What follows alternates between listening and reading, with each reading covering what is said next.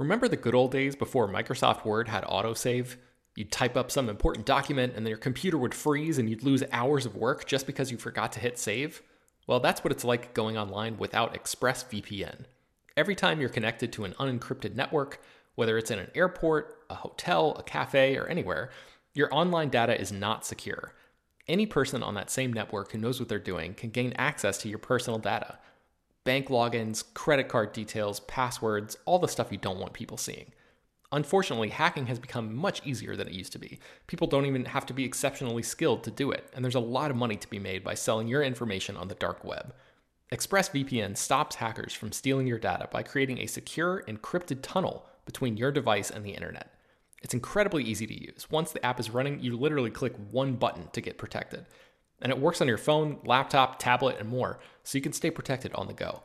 I've been using ExpressVPN for a little while now, and I can rest easy knowing my info is safe and secure.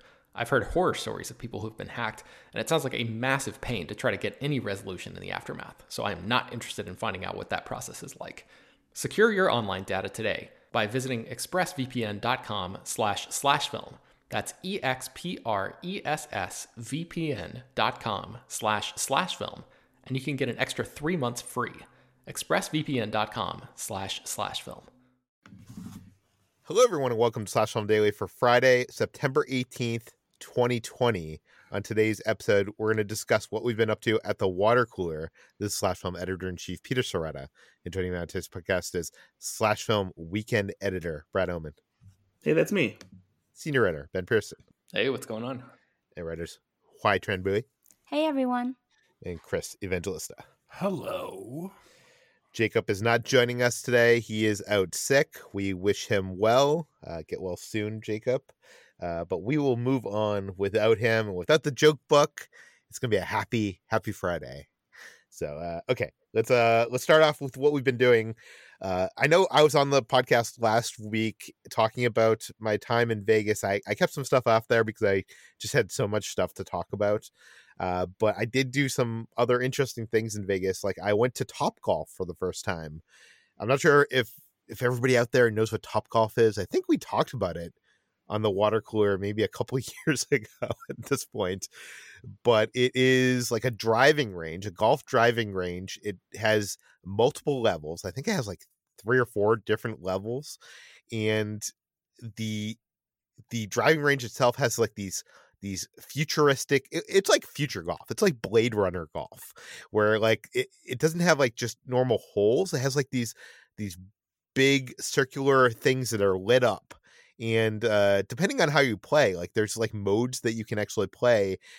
You might have to try to get into one of the lit up holes that's lit up at that point, or you get certain points. Like, and it's cool because the computer that is in your pod, like you get this like little sectioned off area with like your own couch. You can order drinks and food.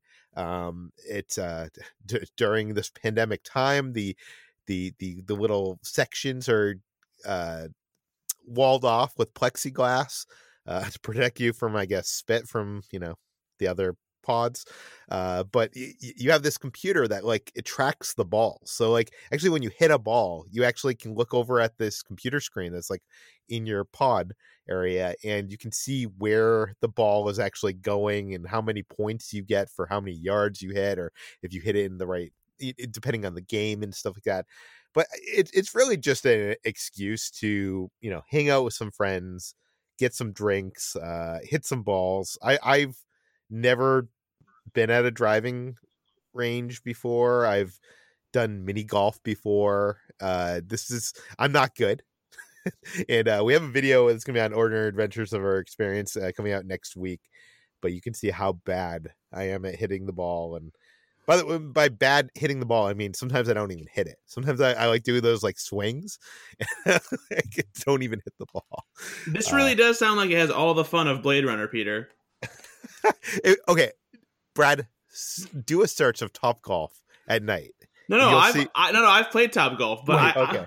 Is this mini golf or like golf? It's a driving range, and then there's like these like colored holes out in the driving range that you try and hit your ball near, and you get like certain points for getting it inside of the certain ranges. And I was going to say, like, if this is mini golf, you literally just putt. So if you're missing that, Peter, you have serious problems. No, I'm trying to drive these balls all right, multiple that makes yards. More sense. All right. But it's interesting because this is the one we went to in Las Vegas. I think it's the biggest Topgolf in the company, and it we didn't have one of these suites.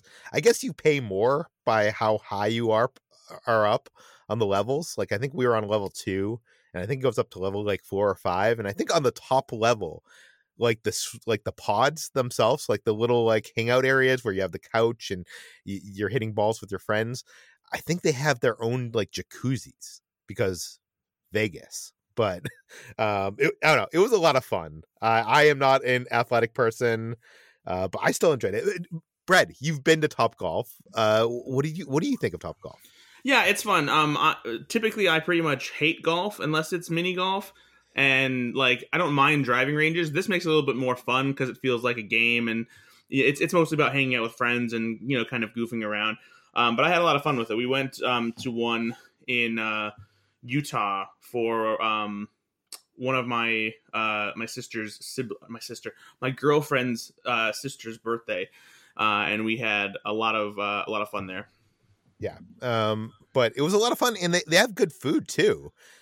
We had these bao bun tacos, and one of the employees at the Topgolf was an Ordinary Adventures fan, so we just randomly got delivered to our table these donut holes, these cinnamon donut holes where they have these what do you call that, glazed things that you inject into the donut holes. They sent it to our table, so it was I don't know, it was a lot of fun. Yeah, and I'm like you, Brad. I enjoy mini golf, but I'm not a golf person, and I still enjoy Topgolf. So I'd recommend it. I might not recommend it in Las Vegas during September when it's 110 degrees. That's probably not a good time to go, especially when you have to wear your mask and stuff. but yeah, that's what I've been doing. I guess let's move on to what we've been reading. HT, what have you been reading? So you guys remember when I talked about getting the Books of Earthsea collected edition all the way back in Christmas of last year, and it's this giant hardcover tome, and I started to kind of dig into it back at the beginning of quarantine, but then I had to leave it back in New York when I came back home because I don't know if I can overstate how heavy it is. It's a very heavy book, and I was like, I'm not lugging this all the way back to Virginia. But now that I was back in New York, I decided to dig into it again and read a couple of the old books that I hadn't read in 20 years or so, specifically The Tombs of Atuan, which is the second book in the Earthsea series, and it's my favorite one, and one that I read back when I was 8 or 9 or something and really loved. And it was so interesting reading it again, and it's still just as fresh and as fantastical and invigorating as when I first read it. And I really enjoyed reading it over the weekend. It was a nice kind of little break away from the screen. And my roommate thought it was really funny because I would bring it to the rooftop and it's this comically large book that's as big as my head. And she's like, you look ridiculous reading it. But it was just, it was cool to read it from in this book and revisit again after 20 years and kind of through new light. I remember when I first read it, I hadn't realized that the characters were actually people of color. That was something that was kind of sneakily put into the books, which is kind of amazing for a fantasy book that was written in the 1960s, 1970s. And what struck me the most after finishing it again was the afterword that Ursula Le Guin wrote for The Tombs of Atuan. And she'd written it 20 years after she had first published it in 1970. And she talked about how it was so unusual for her to have this female protagonist, this female heroine at the center of fantasy book when she published it at the time in 1970, because it was very rare for a female protagonist in that genre. And it seemed so natural to me when I first read it. I didn't even think about it. And in kind of reading that afterward and rethinking about the context in which she published it, it's really amazing to me just how much this book in particular, The Tombs of Atuan, is like a secret, has like a lot of feminist undertones to it. And she writes about it a little bit, in that it's about this girl who is chosen from a young age to be the priestess of this underground temple that worships the Dark Ones, and she's called like the Eaten One. She's her name is taken from her, and she's treated as like this reincarnation of this priestess, and kind of treated as a god in a way, but also a servant to these old gods who no one knows if they even exist or if they play any part in humanity anymore. And it's interesting because it's about like this girl having dominion over this domain that is just abandoned and deserted and empty, and still being restricted by that, despite being a kind of a ruler in this world and having a power. And it was just a fascinating sort of way to speak on like the feminine experience, I guess, just like having power in like the little worlds, but still outside of that being incredibly oppressed by it. Maybe it's like I'm trying to explain it in a way that for people who haven't read it, but it is a really fascinating read into it, especially Ursula Le Guin speaking about that in her afterwards. So I recommend reading The Tombs of Atuan and taking that meaning into account, and it'll really elevate the book beyond just kind of the children's fantasy book that is still really enjoyable. But it's just it was really eye-opening for me when I was rereading again. So that was just a cool experience I had over the weekend, reading my giant, comically large hardcover tome. Is there any other way to read this other than in a over large, comically hardcover tome? I mean, I'm sure it's somewhere in bookshops and e-readers. Although I will say, I remember when I was, I was like browsing Barnes & Noble a couple years ago and trying to look for Ursula Le Guin books, and they're very hard to find. I don't know why, and I felt like that was strange to me because I feel like her books were so influential in the fantasy and genre and like sci-fi genres, and I was wondering why she just like is not present in a lot of bookstores. So that's always been a very strange thing to me. But I recommend seeking her out. She's really a fantastic writer, and one that's been very formative for me. So I'm excited to dive more into the rest of the Earthsea books and kind of approach them from a new perspective. Yeah. Ben, what have you been reading? I read If Beale Street Could Talk, which is James Baldwin's 1974 novel. Barry Jenkins directed a movie adaptation of this a couple years ago, and I really, really loved that movie. And I think it was last year for my birthday or something. Maybe my parents or somebody gave me the book version of If Beale Street Could Talk. I have never read any of James Baldwin's books before. I've seen that documentary, I Am Not Your Negro, which is about him and his writing, which is really great. And I wanted to sort of dive in. His name has been mentioned a lot in terms of, the recent conversation that this conversation has been ongoing for a while, but, the recent awareness that everyone has had about racial issues in this country and the sort of heightened conversation. Baldwin's name is somebody who comes up regularly in like recommended reading lists and stuff like that. So I thought this was a good time to sort of dive in finally and read this book. And man, it is so good. It's a tough read because the subject matter is like so fraught. It's such a fraught story, and it's just a masterwork of empathy. Really, I really think that this should be required reading for just about everybody in this country. It's an incredible piece of writing, and it makes me appreciate the movie even more. I love the film, without having read the book, but just seeing how well Jenkins was able to adapt this story and really retain almost all of it for the movie, and the way that he edited it and sort of reworked some of the pieces and created this really incredible, like the book, a masterwork of empathy. I think the movie is too. But man, If Beale Street Could Talk, if you have not read this book, I would definitely recommend seeking that out.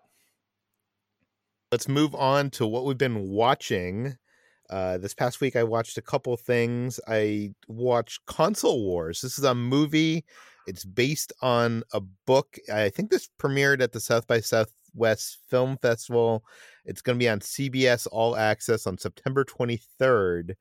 I got a screener for it, but I think I can talk about it because it premiered at South by, so I'm not going to even look up my embargo. Actually, I don't think that you can, Peter. I can't? No. Because really? Because South by Southwest didn't happen, and as far as I know, that documentary was meant to be like a premiere documentary, and it didn't screen there. Oh. Okay. Then I cannot talk about Console Wars. Wow, this is awkward. Well, I saw it. I can tell you that. And I guess I'll talk to you about Console Wars in a future episode of this podcast. So there we go. I also saw The King of Staten Island. I think this is on Amazon Prime now. It was on VOD. This is Judd Apatow, Pete Davidson. This is Brad. I think you talked about this movie, right? In the past? Yeah. I watched it like 2 or 3 weeks ago, I think. Yeah, I don't know. This movie to me feels very uneven. I think Chris said it felt too long, and I agree with him. It's weird because I get it. It's doing the Judd Apatow thing where it's having this outrageous humor, but then side by side with like trying to make you really care and be emotionally invested. But sometimes I feel like some of the outrageous humor like takes you away from the reality of the emotional connection to the story, if that makes sense. I do think that this movie could be like 30, 45 minutes shorter and be a better film. Like I feel like Apatow needs like a producer or editor that can, he needs a Thelma Schoonmaker. Yes. So King of Staten Island, I enjoyed it, but I think it would probably be like one of my least favorite Apatow films. Brad, anything I said there, like, do you disagree with any of that? I mean, it's definitely not my least favorite, and like I said, after I watched it, I think it's his most mature and I don't know, maybe his most ambitious as far as like trying to really go for like the emotional pulling of the heartstrings. But yeah, I really enjoyed it actually. I do agree, as with pretty much all Judd Apatow movies, it definitely could have been shorter. But I still enjoyed it the whole way through pretty much. Yeah. What else have I been watching? I watched on Disney Plus. They have The Magic of Disney's Animal Kingdom. This is a new documentary or reality. What would you call this? It's not a documentary series. I guess it's just like it's on the National Geographic side of things, so it's a Nat Geo series. If you've ever seen a Nat Geo series, it's kind of like that. It feels more like a Nat Geo series than I was expecting. This being on Disney Plus, for some reason, I was expecting this to delve more into the Imagineering of this park. So in Florida, they have this theme park called Disney's Animal Kingdom. It's one of the 4 theme parks that Disney has in Walt Disney World. And it was created like, I don't know, 10, 15 years ago, something like that. It's the newest park there, basically. And it is a combination of a theme park and a zoo, but it's one of the most humane zoos in the world. I think it's gotten kind of the reputation. Like they have this whole ride where it's like the safari trek where you take this, you load into this actual like Jeep vehicle and you go through like the safari and you like get a tour of like all the like different animals that are out there. So it's not like animals in cages, or it never feels like the animals are in cages. It feels like they're in like hugely wide open areas and very well themed and very well I think I've read somewhere, or maybe it was when I was doing my junket for Zootopia. I was talking with someone there and they were saying that in the zoo, the world of zoos, one of the biggest success rates of like, are the animals happy, is how much they procreate. how many babies they end up having per animal. And Disney's Animal Kingdom, at least at that time, was like one of the top in the world of that, showing that they are happy. Anyways, this series is a Nat Geo series where each episode is taking you into like a part of that world and concentrating on like you get to like it's really cute. You get to like meet these animals and learn about them. You get to learn about young Gus the hippo that was just born, a baby gorilla named Grace. There's a shark that accidentally ate an almond that someone threw into the tank because people are evil and bad, and needs an operation to remove it. So there's like, there is some dramatic situations here of like, if someone has gotten into something that they shouldn't. There's an elephant that has like something in their mouth, like there's some kind of like weird anomaly in their mouth, and like how do doctors like even approach the elephant like in like to examine an elephant? Do they like put them to sleep? Like it's just an interesting process of seeing how a high-tech zoo like Animal Kingdom works. They're breeding white rhinos here, which is a very endangered species, and there's They also do have some a little bit of the Imagineering side of things. I mean, I would recommend this. This is very light. It's very enjoyable if you like National Geographic like animal specials and stuff. Then you might enjoy this. But it's very light on like the theme park side of things. It's more of like kind of these animals, the story of these animals, and the caretakers that are trying to care for them, and it's heartwarming. It's a heartwarming show. One last thing, I forgot to put this on my list, but there is a Netflix TV show. It's an original. It's called Teenage Bounty Hunters. I watched a couple episodes of that. It's really funny, fast. It's witty, very quippy dialogue. There's some excellent comedic performances from the two leads. It's like, I don't know how to describe this show, but like if you like Veronica Mars, you might want to check out Teenage Bounty Hunters. It's kind of like in the same kind of I don't know, I guess category as that. So that is on Netflix right now. It's called Teenage Bounty Hunters. So Brad, what have you been watching?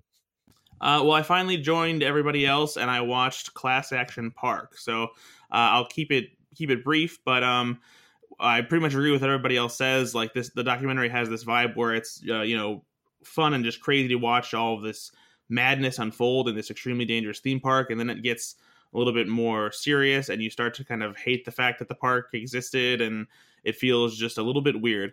But if there's one thing that I loved about the documentary the whole way through, it was Chris Gethard, who was just, obviously he's a voice of reason, but he's also just like, because he actually went there and grew up and going to this place, he's like mostly in awe of it. And the way he talks about it is just so nonchalantly about the insanity there. And even towards the end, he's just like, yeah, it was nuts. And like, well, whatever, it was its own thing and da-da-da. And so it's enjoyable, even though it takes definitely a darker turn towards the end. And then I was on a documentary kick in general this week. I also watched Making Waves, The Art of Cinematic Sound. And this is available on Amazon Prime right now.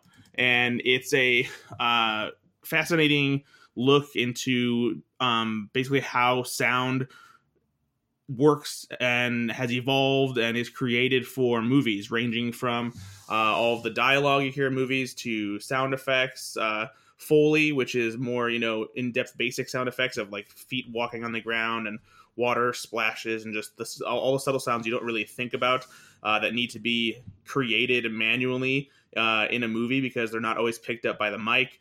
And then also the soundtrack and the score. And it's just a really great breakdown of the an abridged general history of how sound has evolved throughout the history of cinema. And then it has this nice breakdown of basically how all of the different facets of sound come together in the movie. And it talks to filmmakers like Steven Spielberg and George Lucas, and then also famous sound designers like Walter Murch, who worked on The Godfather and The Conversation, and Ben Burtt from Star Wars, and Gary Rydstrom from Saving Private Ryan and Jurassic Park. And then it has just a plethora of other professional sound designers who praise each other's work and talk about the different innovations in it, and give you like a glimpse into like some of the secrets about how certain sounds were created for movies. Like one of the things I had no idea of is that the sound for the jets in Top Gun were created using manipulated roars of lions and tigers, sometimes played like in reverse and whatnot. And because they said that when they tried to record the sounds of real jets as loud as they are, they didn't sound cool enough and they kind of sounded wimpy. So they had to figure out a way to make them actually seem like they were, flying at these breakneck speeds sound wise. And like when they spin out of control and do barrel rolls and whatnot. So it's fairly basic in its approach to sound. Like if you're a cinephile, there maybe isn't a lot to learn about it, but it's still cool and interesting just to hear the way all these professional sound designers talk about their craft and get some insights into how certain things are done. One of the ones that I never even really thought about, even though it's such a basic thing, like a lot of people know what ADR is, automated dialogue replacement, where they have the actors come in post-production to re-record lines that maybe didn't get picked up right on set because there was wind or some kind of loud noise or they just couldn't hear it well enough. But I never thought about the idea of group ADR, which is where they bring in like big groups of what are basically extras to do things like chanting in parades and like crowd scenes and stuff like that. And they have footage of a crowd that they used to do chants during protests that were shown in the movie Argo. And they're just standing in the middle of a backlot city set with people with mics doing it and telling them what to shout and chant and everything. So it's a pretty cool glimpse at just the world of sound in movies. By the way, I've always wondered, why is ADR called ADR? Because like there seems to be nothing automated about that process. I don't know. I've thought the same thing, and I've never had a thought beyond it to be like, oh, I'll go look that up. Okay, so they don't get into that. Yeah, they don't explain why it's called that. They just mention what ADR is. Yeah. Okay, what else have you been watching? And then I also watched The Social Dilemma, which has been buzzed about online recently. And it's a documentary that looks at how social media and the technology behind it is designed to keep us engaged on the internet and essentially addicted in the way that like a drug does. It doesn't really introduce any new concepts or facts that I didn't know about, and I don't mean that to sound arrogant, and I think it's mostly just because I spend my job on the internet all day, and so I'm always reading things in addition to movie news and whatnot, just stuff that comes across my desk through news feeds, and there's a lot of tech news that comes out there when you're spending all day on the internet at work. So it's it provides some like interesting I guess technological details as to how certain apps or like the I guess you could say marketing or whatever behind these apps are designed to keep users interested and engaged and make sure they want to come back and that they keep looking at their screens. But it's just not anything that is revelatory, and it's almost like a thing where they say, hey, look, here's a problem, but then they have no solutions that they offer to try and help it. And you could say that that's part of the point, is they're showing like this is happening, no one's really doing anything to stop it. There aren't really many ideas except, hey, get off your phone and don't use social media as much. But it's the one thing that really takes away from it even more is that in addition to interviews with all these people who used to work at like Instagram and Google and Facebook and Twitter and all this stuff, they have these dramatizations in between where it basically illustrates, the way people treat their phones and like how they're constantly checking them. And then it has this personification of like this technology that exists within social media apps, played by Vincent Kartheiser, and it's like 3 different computer programs sitting at this like computer hub that looks like it's from a futuristic movie, and like they're talking about, oh, let's throw a notification at him and get him here so we can get him back on the screen, and it's like, oh, time to send him a text message, and it makes it all feel like this after school special that was created in the early 2000s for people who maybe needed to have like the internet explained to them and how it worked. So it's really, really cheesy in that way. And so it's just, I was really disappointed in it, especially after hearing so many people like, oh, this is, fascinating and scary. And it's like, yeah, but you don't know this. Like this is why you're on your phone. And this is why you're talking about this documentary on social media, So yeah, I can't really recommend Social Dilemma. So is this a movie or show? It's a documentary, a feature documentary. Feature documentary. Has this changed the way you use social media in any way? No, not at all. Not in the least. Because it's one thing too, is I know that I probably spend more time on my phone than I need to, but it's not something that I'm overly concerned about. And partially it's because of just the requirements of my job of checking Twitter and seeing the news and stuff like that. So I try to check out when I can, when I get the opportunity. But yeah, it hasn't really changed anything for me. And it's funny because some people talked about, oh, I need to get off social media. And then a few days later, they're just back on Instagram, Facebook. Yeah. Does anybody here use the Screen Time app that's built into the iPhone? Because it's actually kind of interesting. You can see what apps you're using, how much time you're using each day, and you could actually put a cap on it. So you could go to Twitter and be like, I only want to use Twitter 30 minutes a day, and it will lock you out of the app after that 30 minutes. The only time I use the Screen Time app is when it guilts me into how much screen time I've been using every week when I get the weekly updates. Yeah, and I look at it, I'm like, oh, whoops, guess I should do something about that, and then I don't. Also, okay. If I have a question with that too, because I've never tried to lock myself out of an app for to get away from overusing it or anything. But isn't there just a way around it? Can't you always just unlock it? Yeah, I think if you add a limit, then I don't know. I know you get I've not put any of the limits, but I know you get a notification that appears 5 minutes before the limit's reached. I'm guessing you just got to enter your iCloud password or something. Yeah, it just becomes annoying to get in there. So I don't know.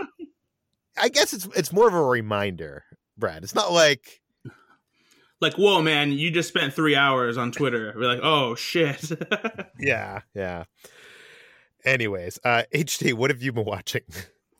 I've been watching I'm Thinking of Ending Things, the new movie from Charlie Kaufman. I was trying to think of how to describe it, and it's the genre is a thriller, but I don't know if I would exactly describe it as that. And I really liked it. I feel like I have trouble conveying exactly why I liked it though, because it's this really hypnotic, mesmerizing experience and a fascinating practice in solipsism. But I feel like at times it's punishing and other times it's very perplexing. But regardless, I found myself incredibly just hypnotized by it and affected by it. And I'm going to plug Chris's review of this because I feel like he delves into it in a way that I can't really put into words, but it's his review is on Slash Film, and he wrote a really great review of I'm Thinking of Ending Things. And I absolutely adored, first of all, the performances in this. Jessie Buckley is amazing, as is Jesse Plemons. And Toni Collette, as always, just gives this really unhinged, slightly frightening performance. David Thewlis is great as well. And I love how this film plays with your not only your expectations, but the reality that you experience and that these characters experience, and how it's forever shifting. And I have a read on it that I like. And I don't know if it's the same read that everyone else has, but I don't want to go into it for fear of spoilers. I don't know if you can spoil this movie, but that's my long-winded way of saying I'm Thinking of Ending Things. And I can see why. It's also a movie that I know will be incredibly polarizing. I watched it with a group of people who absolutely despised it, and I understand why. Because it kind of traffics in the same sort of pretentious artistry that Charlie Kaufman has often been known for.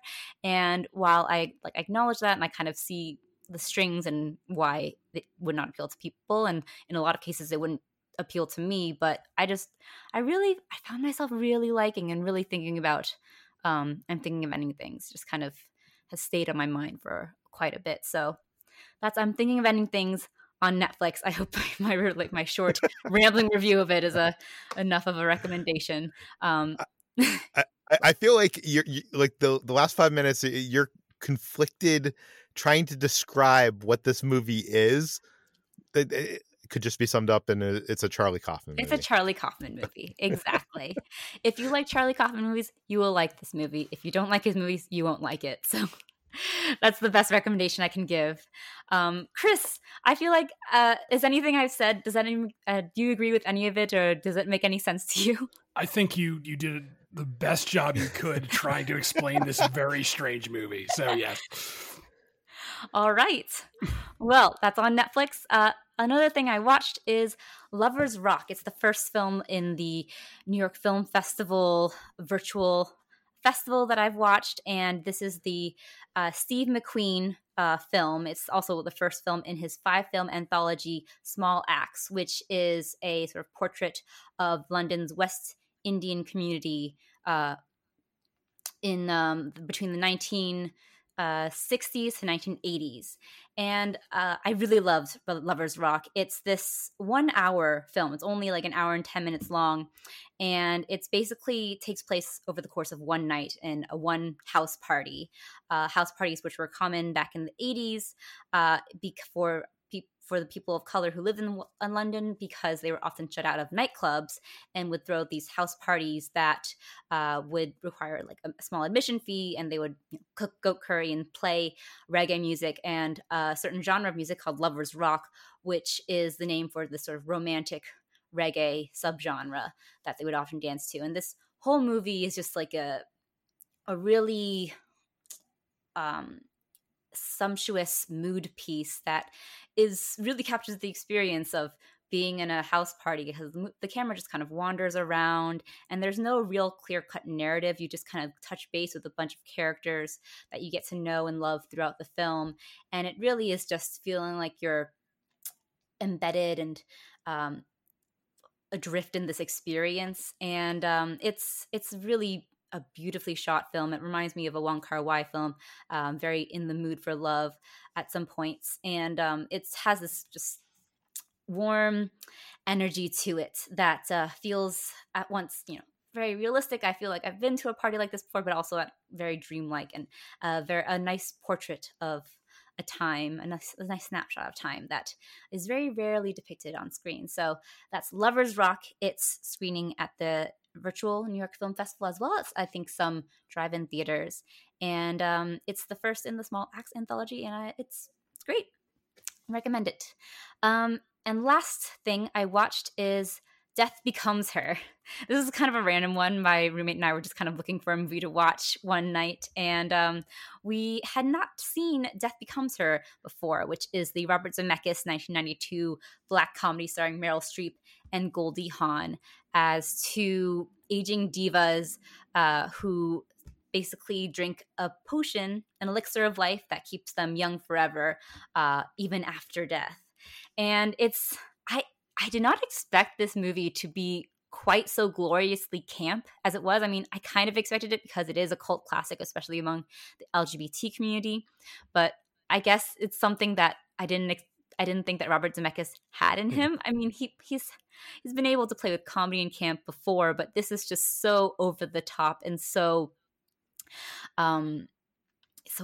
camp and so wacky that it's just it was a really fun watch. It's not a great movie per se, but it really is fun watching Goldie Hawn and Meryl Streep try to outvamp each other, and the various effects that Zemeckis plays with in this film. I think this is kind of the beginning or the beginnings of his sometimes prioritizing technology over filmmaking, but over story, but he has a lot of fun with it. And I think that it really is it's elevated by the fact that Meryl and Goldie are just having a ball, and Bruce Willis is just kind of there playing very against type as this mousy doctor who is caught in their machinations. So it's a lot of fun, and that's streaming on HBO Max.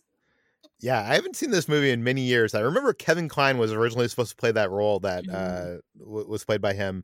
And I also remember when this came out, a lot of people were saying that this felt like an extended episode of like Tales from the Crypt, which am I right, Chris? I feel like you would know this. Did Robert Zemeckis produce the remake of Tales from the Crypt? Yeah, he was one of the executive producers, him and Walter Hill and a bunch of people. I can't remember all their names, but I do remember he was one of them.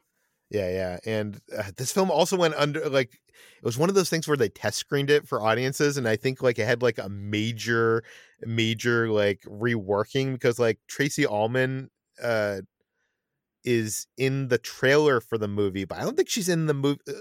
Actually, you just saw the movie. Is Tracy Ullman in the movie? I don't think she is. No, I don't think so. Yeah. Not that I remember. I didn't even know that she was in this movie. So yeah. Yeah, apparently I had bad test screenings and they like did a major rework of it. So I'm, release the Death Becomes Her Zemeckis director's cut, right? The Tracy Ullman cut. Tracy Ullman cut, yeah.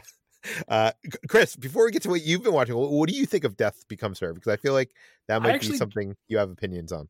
I actually just rewatched this recently with my wife because I don't think she had ever seen it. And it's fun. It's very over the top.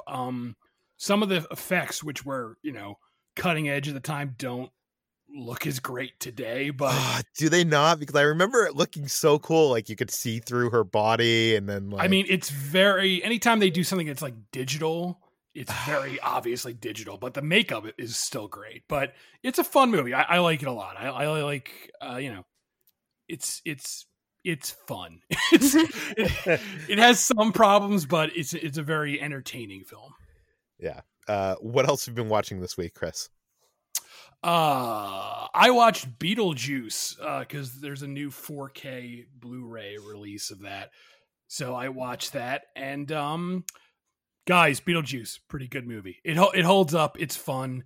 I will say this, that I hadn't seen it since I was younger, and even though I know it's the point of his performance, Michael Keaton's performance as Beetlejuice is really annoying. And I know that's the point of the character. Like, he's supposed to be this gross, annoying ghost, but man, he's really going for it. And I'm glad he's really not in the movie a lot. And I'm glad for that, because I feel like if he were in the movie anymore, it would be insufferable, just because what he's doing is so broad and over the top. And, again, I get it. That's the point of that character, but it really starts to wear you down after a while of him just being like, bad. He's just like constantly just making sounds. And it's just like, oh my God, you're killing me, Michael Keaton.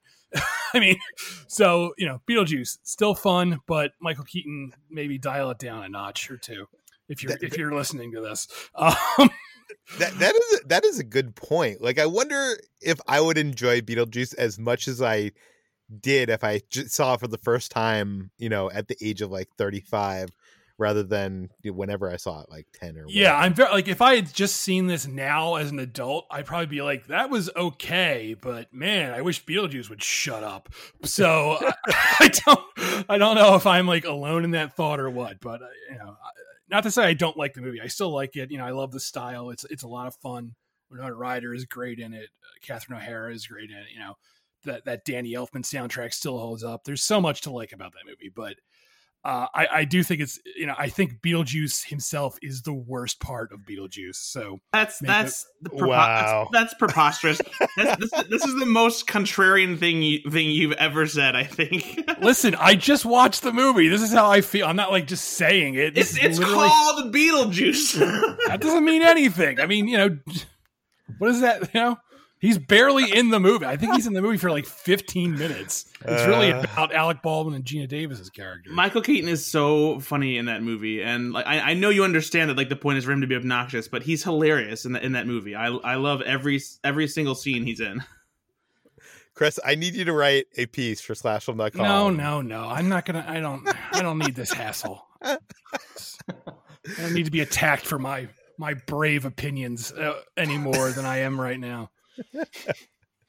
Okay, what else have you been watching? I watched Fargo season 4 because I reviewed it, and the review is up on slashfilm.com. And I don't know, man. I feel like every time I watch Fargo, the TV show, I didn't watch season 3 at all. I watched the first 2 seasons.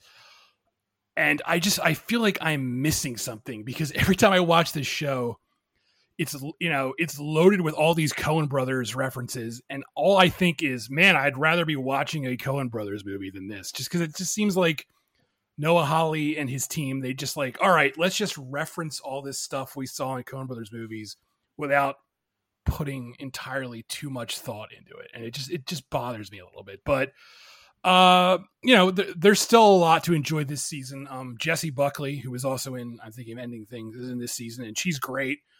Chris Rock is pretty good. I don't think Chris Rock is like a great actor. He doesn't have a lot of range, but he's very good when, you know, he gets to sort of just play within his range, and he gets to do that here. It looks great, like visually it's great, but there's just a lot of characters this season. Like there's way too many characters, and it starts to bog the show down a lot. Like it's you know, initially about this mob war, but then it starts introducing all this other stuff. Like there's a serial killer, and there's a ghost, and there's these lesbian bank robbers, and they just keep introducing all these different really quirky characters, and it starts to really, you almost need like a flow chart to keep track of what the hell is going on this season. And I don't know, like I know people love this show, and I'm in the minority here, and I don't think it's a bad show. I just feel like every time I watch it, it just makes me want to just watch the Coen Brothers, because they're much better at doing this than the show. Yeah, and you saying that worries me, because you got to see them back to back, not like us normal people. Can't even imagine watching this like weekly, because even watching it in a binge format like I did, I was still like, oh my God, why are there so many things going on? So yeah, you might want to wait until the whole thing airs and then binge it. I don't know. I remember when the show was first announced, I was like, this is a bad idea. This is like a horrible idea. And I ended up watching the first episode of the first season. I just like fell in love. Like that first season with Billy Bob Thornton and Martin Freeman is amazing. It's my favorite season of this show. I know a lot of people like, I think season 2 the best. So I'm wondering, Chris, where do you place this? Like, how does this compare to the previous seasons? Like I said, I didn't watch season 3, but I do think season 2 is the better season, just because I feel like the cast is a little better and the storyline is a little better. But I guess I would do, like, based on the seasons I've seen, it would be 2, 1, and then this. And so again, so like, I don't know where season 3 falls, because I didn't watch it. Okay, let's move on. Ben, what have you been watching? I watched the live read of The Princess Bride. I don't know if you guys saw this. It was trending on social media. It was a whole big thing. But the event was organized by the Wisconsin Democrats, and it raised almost $4.3 million for Joe Biden's presidential campaign in that state, which is an incredibly important state to the upcoming election. And there have been Princess Bride live reads before. I actually saw one that Jason Reitman I guess put together for the Los Angeles County Museum of Art. This was like probably a decade ago or something, 2011 maybe. And it had a bunch of other people like reading the famous roles, but this live read actually got together the cast from the movie to read all of their roles and basically go through the entire script again. So Rob Reiner, who directed the movie, read the role of the grandfather. And before it started, he explained that basically every person from the movie who is still alive it would be participating in this live read. It was very weird though, because immediately as the live read begins, it starts with Rob Reiner, the grandfather, going into the room of this little boy who in the movie was played by Fred Savage, and Fred Savage was not there, and Fred Savage is very much alive. So I don't know why he wasn't there. He was the only person that I could tell from the original cast that was alive and did not participate in this. I don't know if he had a scheduling conflict or what, but it was weird that like nobody ever mentioned him or why he wasn't there. So I don't know what that was about. I think he vaguely mentioned this. I mean, actually not even really vaguely, fairly directly on his Instagram, because it sounds like the live read might have taken place on Ben Savage's birthday and his younger brother, and he was turning 40, because he posted on Instagram. I just remember this. He said, "Want to feel old? My baby brother is 40. Had so much fun celebrating with him last night. And while I'm always proud to be part of the Princess Bride family, sometimes real life family comes first." Okay. All right. Well, there's that mystery solved. That's great. I'm glad that Fred Savage is okay. I was more worried about him there for a minute. Finn Wolfhard from Stranger Things played his character in this live read, and it was great, man. It was so much fun. You guys know how much I love this movie, and it was really wonderful hearing people like Wallace Shawn, recite all these memorable and terrific lines, and you could tell that everybody was really happy to be there. Like Billy Crystal showed up, and Robin Wright, who has gone through such a transformation in her career, and made a name for herself again as in her House of Cards role, which is really icy and steely and ruthless. Seeing her just sit there and smile as she plays scenes with Carrie Elways and goes back to this movie that really like kickstarted her film career. It was a lot of fun. But Mandy Patinkin was the absolute standout in this. He was incredible. It was so much fun to sit there and watch him because he was like, everybody was into it. But he was into it, man. Like he was staring, he was acting as if his life depended on it, which was like so incredible to see. And a lot of these live read kind of things or reunion shows, you can tell that people are happy to be there, but like it's almost like you can feel a ticking clock where they're just like waiting to be done with this thing so they can move on with their lives. And watching this, it was like, this was Mandy Patinkin's life. If he did not deliver this next line in, the most incredible way possible, then his life would be over. It was like he was so invested, and it was it just made me love him even more. He actually had a a replica of the sword that his character has, and he pulled it out, and he would like his physicality during this live read, which was just really, really fun to watch. So if you guys I'm not sure if anybody like ripped the whole thing, because it was really supposed to be like a one-time thing. If anybody ripped the whole thing and put it on YouTube or whatever, I know some clips were circulating on Twitter and stuff. So if you missed this and want to see it, try to search and see if you can find some of it, because it's definitely worth watching and so fun to see these actors, revisit these famous roles all these years later. Hey, Ben, you got to go big or go home. So, I mean, Mandy's just bringing it. Oh, yeah. He brought it. All right. Okay. So I also watched The Journey of Natty Gann. Has anyone here ever seen or even heard of this movie? Because I've never heard of this before. No.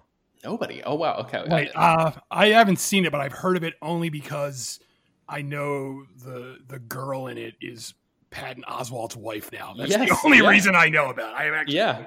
It stars Meredith Salinger, who I did not even know was an actress. But this movie is streaming on Disney Plus right now, and it's definitely one of those films that I would have loved as a kid, and I just missed. It's one of those sort of. It's like I don't remember exactly what year it came out. 1985. So it almost feels like more like a 90s Disney movie. It's sort of in the vein of Homeward Bound, but with humans instead of animals. So the premise is Meredith Salinger plays this tomboy girl who is living in Chicago with her dad, who's played by Ray Wise from Twin Peaks. And the Great Depression is going on, and they're living in Chicago, and things are a little tight. And the dad is looking for work, and he finds a job as a lumberjack in Washington. And he has to take the job because it's like a dire situation where he has to leave that afternoon, and the daughter is off playing with her friends or something, and so he has to leave the state, basically like drop everything and just go to take this job all the way across the country. And he leaves his daughter behind and says, like, as soon as I get enough money, I'll send for you. And she finds herself under the care of this really nasty woman, and basically decides to just go out on her own and try to travel the country to find him, to reunite with her dad. So it's a real, it's like a train hopping adventure. It's sort of like almost like an episodic where she goes for a little bit and gets into some trouble and skirmishes and all that, and then sort of like ekes out and escapes and jumps back on a different train and keeps heading westward. So it's it's a fun little movie. I had never seen it before, didn't really know anything about it, but if you're looking for a lighthearted 90s Disney movie, you could definitely do worse than The Journey of Natty Gann. It also has one of the cutest dogs in movie history in the first 20 or 30 minutes of the movie. So if you're looking for a dose of heartwarming awe and you want to see a really, really, really cute dog, check out The Journey of Ned again on Disney Plus. I have to ask you, what brought you to this movie? Well, my wife listens to My Favorite Murder, which is a very popular podcast, and I think they mentioned it there. I don't recall exactly what the context was, but she had heard of it. We were scrolling through looking for something to watch on Disney Plus, and she was like, "Oh, I heard about that movie," and I think they referenced it or something on that podcast. And like Chris was saying, you know, it has Meredith Salinger in it. This was like her first leading role in a movie, and I didn't know about that, so we just decided, hey, yeah, let's do it. We were looking for something sort of in that vein, so it's a fun little movie. But by the way, here's a bit of trivia. Meredith Salinger, she appeared in the Dwayne Johnson version of Escape from Witch Mountain, and she was like a reporter, and her name in that movie was Natalie Gann. So it's like a reference, a fake sequel or something. That's maybe fun. I don't know, the Disney Cinematic Universe. Or wait, is this even a Disney? I guess it is a Disney movie. Right? Yeah. And the dog in this is from The Thing and White Fang. So, well, there's a like sort of a wolf dog that she spends most of the movie with, and that's not the dog I'm talking about. There's like a puppy in the first half of the movie, and that one is oh my god, it's like, Chris, I know you love dogs on film. I really think you should just watch just like the first few minutes of this movie to see this puppy, because but Ben, you don't understand how my diseased brain works, because the minute I watch it, I'm going to think, this movie's old, so that dog is now dead, so I can't watch the movie. Okay. All right. Fair enough. Never. Chris. Yeah, that's true. Okay, so speaking of death, 50 years ago today, Jimi Hendrix died. And so that was a weird coincidence, because earlier this week I watched a movie called Jimi Hendrix, which is a documentary that came out in 1973, which is only 3 years after he died. And I thought that was weird, because the closest, I guess, death to movie ratio or whatever that I could remember about an artist like this was the Amy Winehouse documentary, and there were 4 years between when she died and when that documentary came out about her, but only 3 years between Hendrix's death and this documentary, which makes it feel, all the observations and stuff about him feel especially fresh. It was on Turner Classic Movies. I don't think it's streaming anywhere, so I apologize for that, but I just know of him as sort of like an icon. I don't really know much about, or didn't really know much about his personal life, or even how he came to be. I just sort of know him as like, he's widely considered the greatest rock guitarist to ever live. And this movie it's an interesting documentary, because it has 12 songs of his that they play, I think, in full. And it intercuts those songs with interviews with his contemporaries, people like Little Richard and Mick Jagger and Eric Clapton, and then like people who knew him really well, his girlfriend, his father, and it sort of traces, his childhood a little bit, just like his, how he came to start playing the guitar, and how he taught himself. And he was left-handed, and basically like put the strings on the guitar backwards instead of, getting a left-handed a guitar that's like specifically made for left-handed players. And just, detailing his artistry and his rise to fame in this really, really short period of time in the late 60s. And it's a fun movie. I mean, as fun as a talking head documentary like this can be, because the music is so good, and cutting in those 12 songs, it's just like you get this concert, and then you get all these people. It's crazy to see how young Eric Clapton and Mick Jagger were. They almost like don't even look like themselves because they're so young. Hearing these like firsthand accounts from people who spent a lot of time with Hendrix and got to watch him play in this incredible period of music history. So the documentary is just called Jimi Hendrix, and it came out in 1973. So if you're interested in finding that, like I said, it's not streaming right now, but maybe it will be at some point. So you might, and maybe it'll be playing again on Turner Classic Movies or something. So if you're interested, you can maybe keep your eye out for it there. And then finally, I want to recommend this movie to all of you guys. It's called Unpregnant. And the only reason I knew about this was because when HBO Max was first announced, I had to write up an article that talked about all of the original projects that were coming to HBO Max. And this was one of them. It was a movie that is written and directed by Rachel Lee Goldenberg, and it stars Haley Lou Richardson and Barbie Ferreira. And I didn't really know much about it before then. I wrote that article, months ago before HBO Max launched, and then I haven't seen a trailer or anything for it. I think one must have been released, but I just missed it. And this movie started streaming on HBO Max on September 10th, so it's been out for a little bit over a week now. And holy crap, this is one of my favorite movies of the year so far. It's really, really great. So earlier this year, there was a film called Never, Rarely, Sometimes, Always that was this sort of harrowing depiction of a young girl who's forced to cross the country to have an abortion because of these like backwards ass archaic laws. And that was a really, really well made movie, but Unpregnant takes that similar premise and turns it into a road trip comedy, which is way easier to swallow and is a lot more fun to watch. So, it doesn't feel like as important, I guess, quote unquote important. But man, this is such a great movie. If you liked Booksmart, you will absolutely dig this film. And I have not come across a person yet who saw Booksmart and was like, nah, I didn't really care for that. So I think Unpregnant is getting buried because I've not seen a lot of conversation about it. And I just want to put it on everybody's radar. It is so, so good. Haley Richardson and Barbie Ferreira are just like tremendous in this movie. They're both so much fun to watch. And for the potentially heavy subject matter, I think the movie does a really good job of walking this line between addressing how messed up this whole situation is and the laws that are in place to make situations like this very real for young women in this country, and then also having it be a really, really fun sort of coming of age kind of road trip comedy. So it's called Unpregnant. It's on HBO Max. Definitely check it out. I was browsing HBO Max and I came across this and I almost watched it because it looked like, just from like the still and stuff, I was like, oh, this might be something I would like.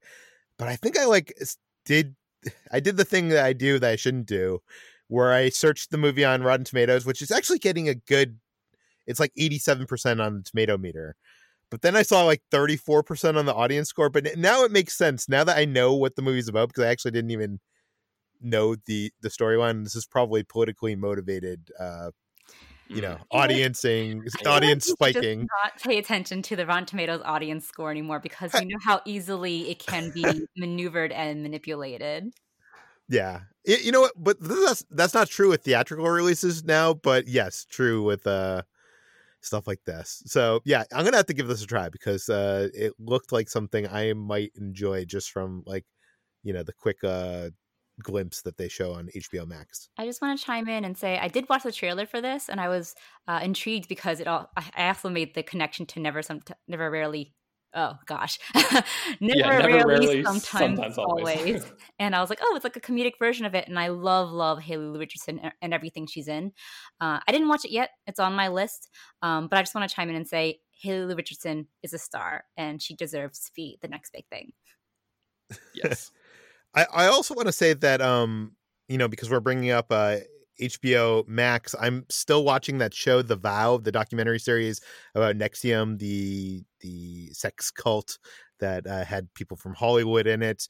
I think I'm like 4 or 5 episodes in. I'm really enjoying this. I'm not seeing enough people talking about this, and it's amazing what kind of footage and stuff, because they literally had that documentary filmmaker that did What the Bleep Do you know, or whatever that movie is. He became involved in this like 13 years ago, and he's probably a maniac because he records all his phone conversations, and he was like doing documentaries on like this whole organization. So there's like just so much footage. It's as if you're getting, I don't know. I don't want to compare this to Scientology, but I feel like a lot of the Scientology docs you see, it's a lot of like talking heads telling you the stories, and you get like the one clip of Tom Cruise from that leaked out of that one ceremony. Do you know what I mean? Like, you don't really get a glimpse inside the organization. And like, I don't know. I really think if Scientology is something that like fascinates you, if you like cults and how does this happen? How do people get sucked in? I do want to recommend The Vow on HBO. It might just be on normal HBO, but I'm watching it on HBO Max. So yeah, let's move on to what we've been eating. I've been, I wasn't going to bring this up because I usually don't bring up like local places, but I know in the past we talked about Howling Ray's, which is this Nashville hot chicken place that's in downtown Los Angeles. Before the pandemic, it had, lines around the block. Like you had to wait like 3-4 hours to get a chicken sandwich from this place. And I venture to say it's actually worth it. During the pandemic, they're actually doing, they're not open to walk-ins, I think, at this time. They're still doing Postmates. They don't Postmate to my area. I think I talked in the previous episode of how a few times I've actually driven to a parking lot like in between my home and Howling Ray's just to get it delivered to our car and then drive home to eat it. But I recently found this other like fried Nashville hot chicken place in Los Angeles, and I know a lot of people listening to this podcast are actually in Hollywood and in LA, so I wanted to put this on people's radar because I have not heard of this place from anywhere actually, and it's called Poultrygram. I'm looking it up on my phone as I think there's 2 locations. There's one that is in Brea, and then there's another that's in Hollywood. And basically they just do Nashville hot fried chicken sandwiches, and they also do some fries, and you can get them as tenders as well. But it's the closest I've seen to Howling Ray's in terms of like the way that it's seasoned, the way how spicy it is. I'm really I think I've ordered this like 3 or 4 times in the last month. So I just wanted to put that on your radar. If you're in LA, check out Poultrygram, and that's available on Postmates in my area. So yeah, so that's it for me. But Brad, what have you been eating? So since we had a glitch last time, I'm gonna actually talk about some of the things I was meant to talk about last week. And so this is a repeat for everybody else to just ignore the podcast because you're like, oh, Brad's talking about his stupid food again. But I tried 2 new Dunkin' Donuts cereals. They're inspired by their coffee drinks. There's mocha latte and caramel macchiato. And the smell of the cereals is much stronger than the taste on both of them. The cereal on the mocha latte one doesn't really have much of a coffee taste. It's just more like a vague coffee taste in the form of Cocoa Puffs, essentially, with some marshmallow sprinkled in. But it does make the milk taste like iced coffee, which is really good. And then the caramel macchiato cereal, that cereal actually does have a stronger flavor, mostly because of the caramel aspect to it. And yeah, so their mocha latte one's okay. Caramel macchiato one is really good. So if you're a coffee fan and maybe you want to mix it up with the cereal, they're worth trying out. At least the caramel macchiato one is. And then I finally got around to trying the 2 other Biscoff sandwich cookie styles, as you could say, because before, my local Walmart only ever got the Biscoff cream ones. So it was double the Biscoff, double the fun. But they also have chocolate cream and vanilla cream, and I finally found them at a different Walmart when I was out in Colorado with my girlfriend recently visiting some of her family. And the as I expected, the chocolate one is my favorite one. The vanilla cream one is still pretty good, and it's just I love the Biscoff cookies, and it's nice to mix it up and have them with some typical cookie sandwich cream. And then there's also these 2, there's actually 3 Biscoff ice creams. And my girlfriend and I tried 2 of them. We didn't get the salted caramel one because we're just not super big salted caramel fans, but we did get the regular Biscoff flavored ice cream, and then there's this chocolate brownie Biscoff ice cream, and they both have the main Biscoff one is the best one just because it has tons of Biscoff cookie chunks and swirls in it, and the chocolate one is pretty good because it's chocolate ice cream, but it's not quite as abundant with the Biscoff flavor. It focuses a little bit more on like just a brownie flavor, so I'm not really sure why they went with a Biscoff ice cream for that kind, but it's also just good if you like chocolate ice cream. And then there's a new Mountain Dew flavor for Halloween season. It's the second iteration of the Voodoo flavor, which they released one last year as a mystery flavor, and it turned out to be candy corn, but it tasted kind of like Skittles, and a lot of people I saw online trying to guess thought that that's what it was. But this year, it's another mystery flavor. That's their thing now, I guess, for Halloween. And this one actually does legit taste like full-on Skittles as a soda. So I don't know if they're trying to trick us and they're like, oh, you thought last year tasted like Skittles. How about this one, suckers? So it's a little too sweet to have like often. I mean, any Mountain Dew is kind of like fits under that category, but this particular, because it tastes like that sugary Skittles flavor. But it's good to at least, try out. And then McDonald's has new spicy McNuggets. These aren't your granddad's chicken McNuggets. They're pretty good. They're not quite as good as Wendy's spicy nuggets, which I think is like the top tier fast food spicy nuggets, but they're definitely better than Burger King's, which are okay, but not great. So yeah, try those out. Apparently McDonald's also has a new hot sauce. I'm not a big hot sauce person, and the spicy nuggets were spicy enough for my taste because I don't really go for super hot foods. But they're definitely a good alternative to the regular McNuggets. Oh, Brad. Yes. I hate to interrupt you here. Oh no, go ahead. But I also tried these hot nuggets. I forgot to put this on my list. You have so much chicken to talk about. Yeah. What is the sauce that comes with this? I know you didn't get it, but it's like Mighty sauce or something. I think, was it called Mighty Spicy Sauce or something like that? Something like that. It is weird because I've never really tasted a hot sauce that is like this. It's kind of like Asian inspired, like hot sauce. So I'm not sure if you're into that kind of thing. I know you say you're not into hot sauces. Yeah, it's not for me.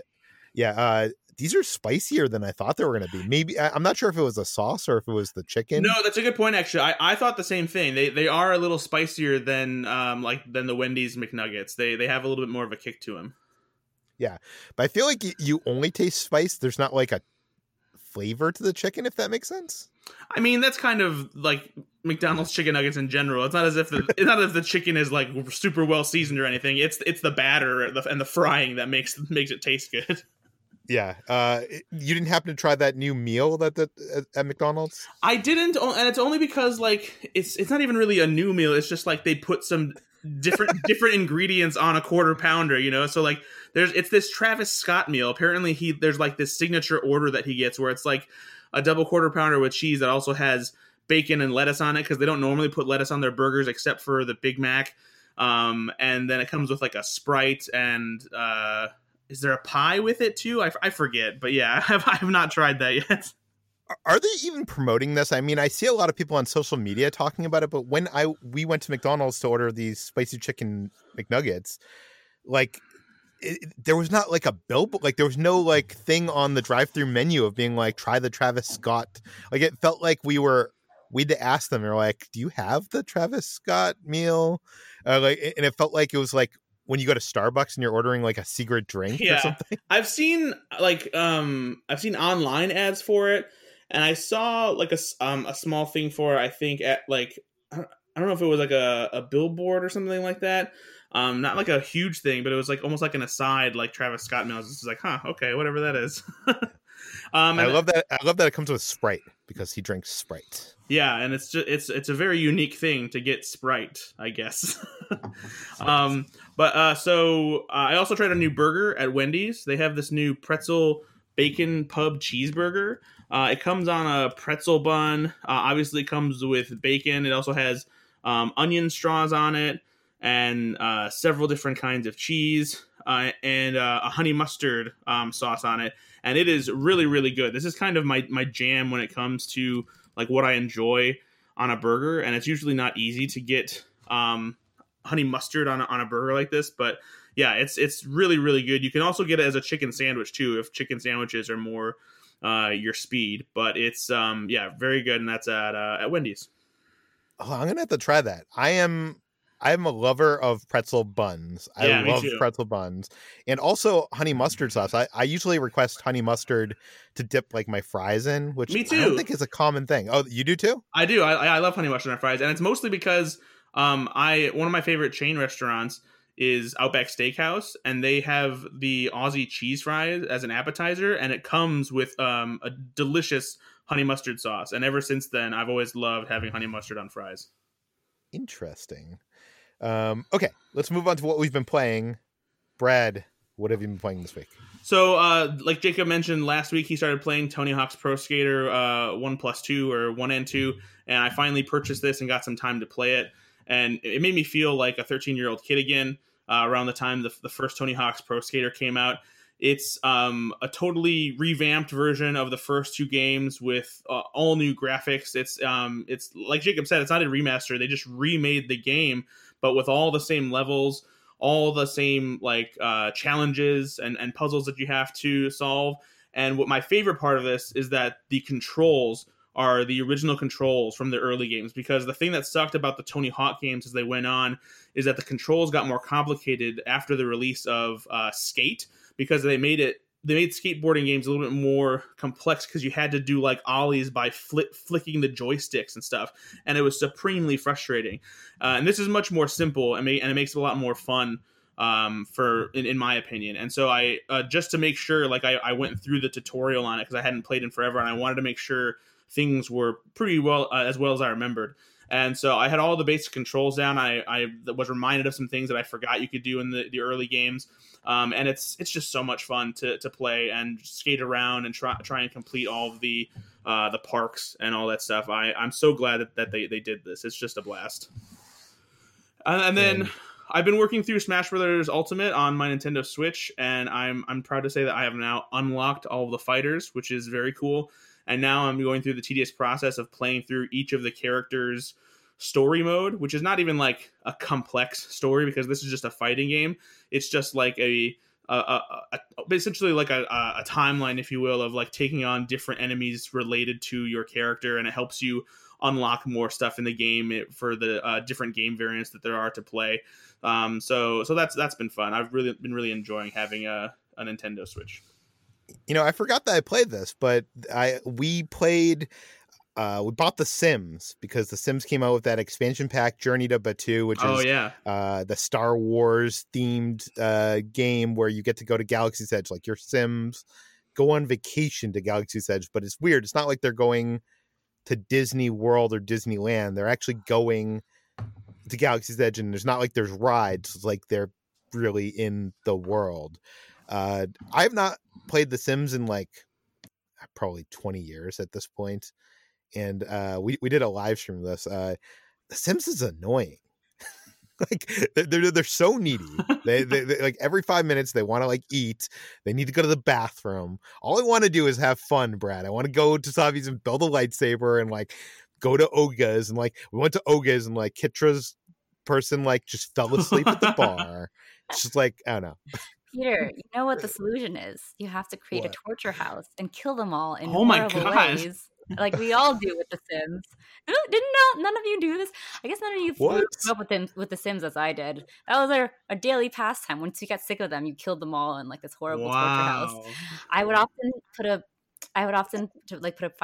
fireplace in there, put a bunch of fireworks all around, a pool in the middle, and then took the ladder away. Oh my gosh! This is like stuff. Saw level shit. Wow. Yeah, that's what you do when you're bored in high school playing The Sims. We're getting some insights into HT here. Everyone does this. I can promise you, everyone who played The Sims as a middle schooler or teenager did this. I mean, I will say that when I play Grand Theft Auto, I have very murderous tendencies of just creating absolute destruction. So I understand what you're talking about. It's weird though. Like, I don't think The Sims was made for a console. Like, we're playing it on PlayStation, 3 or 4, whatever the PlayStation that's at right now. PS4. 4. And I think it would probably be a much better experience to do it on your computer with a mouse and a keyboard. Yeah, but it's very just like particular, a lot of like minutia to it. Yeah, like I don't know. We couldn't figure it out. If you want to see it, I'll put a link to the live stream that Kitra and I did playing. You can hook up a keyboard and Sims. mouse to the PS4, can't you? Yeah, we learned that after the fact. But I was like walking through Batuu and we couldn't find a bathroom, and I didn't realize that you could just click the toilet and it'd just bring him to the bathroom. So I like peed myself and I was like dying of embarrassment, and it was just like a normal ordinary adventure. What you need to do is just you put one of those bushes where they can pee in it, and then just like let them do their business in the bushes. It's also amazing how many expansion packs they have for The Sims. At least on PlayStation 4, there's like I want to say like a few dozen. Like there's like one that's like Harry Potter, but it's not Harry Potter. So Maybe I can feel good buying it without having to give any money to J.K. Rowling. And there's ones where you can get dogs and cats, but I'm sure they're needy too. So I don't know. I don't think I'm gonna fall down this hole, but it was fun to play because I'm not allowed in theme parks here because theme parks are not open, and it was good to get back to Batuu in some virtual, strange, weird virtual way. Anyways, okay. That does it for today's Slash Film Daily. You can find more of all of our work at slashfilm.com. You can find this podcast on iTunes, Google, Overcast, Spotify, all the popular podcast apps. Please feel free to send your questions, comments, concerns to us at peter@slashfilm.com. And please rate and review this podcast in iTunes. Tell your friends. Spread the word. We'll see you on Monday. I'm not going to allow any of you to you're not going to do it. I know that Jacob probably emailed, messaged each and every one of you. This time it's not happening. Not allowing it. I'm muting all of you. Goodbye. We'll see you on Monday.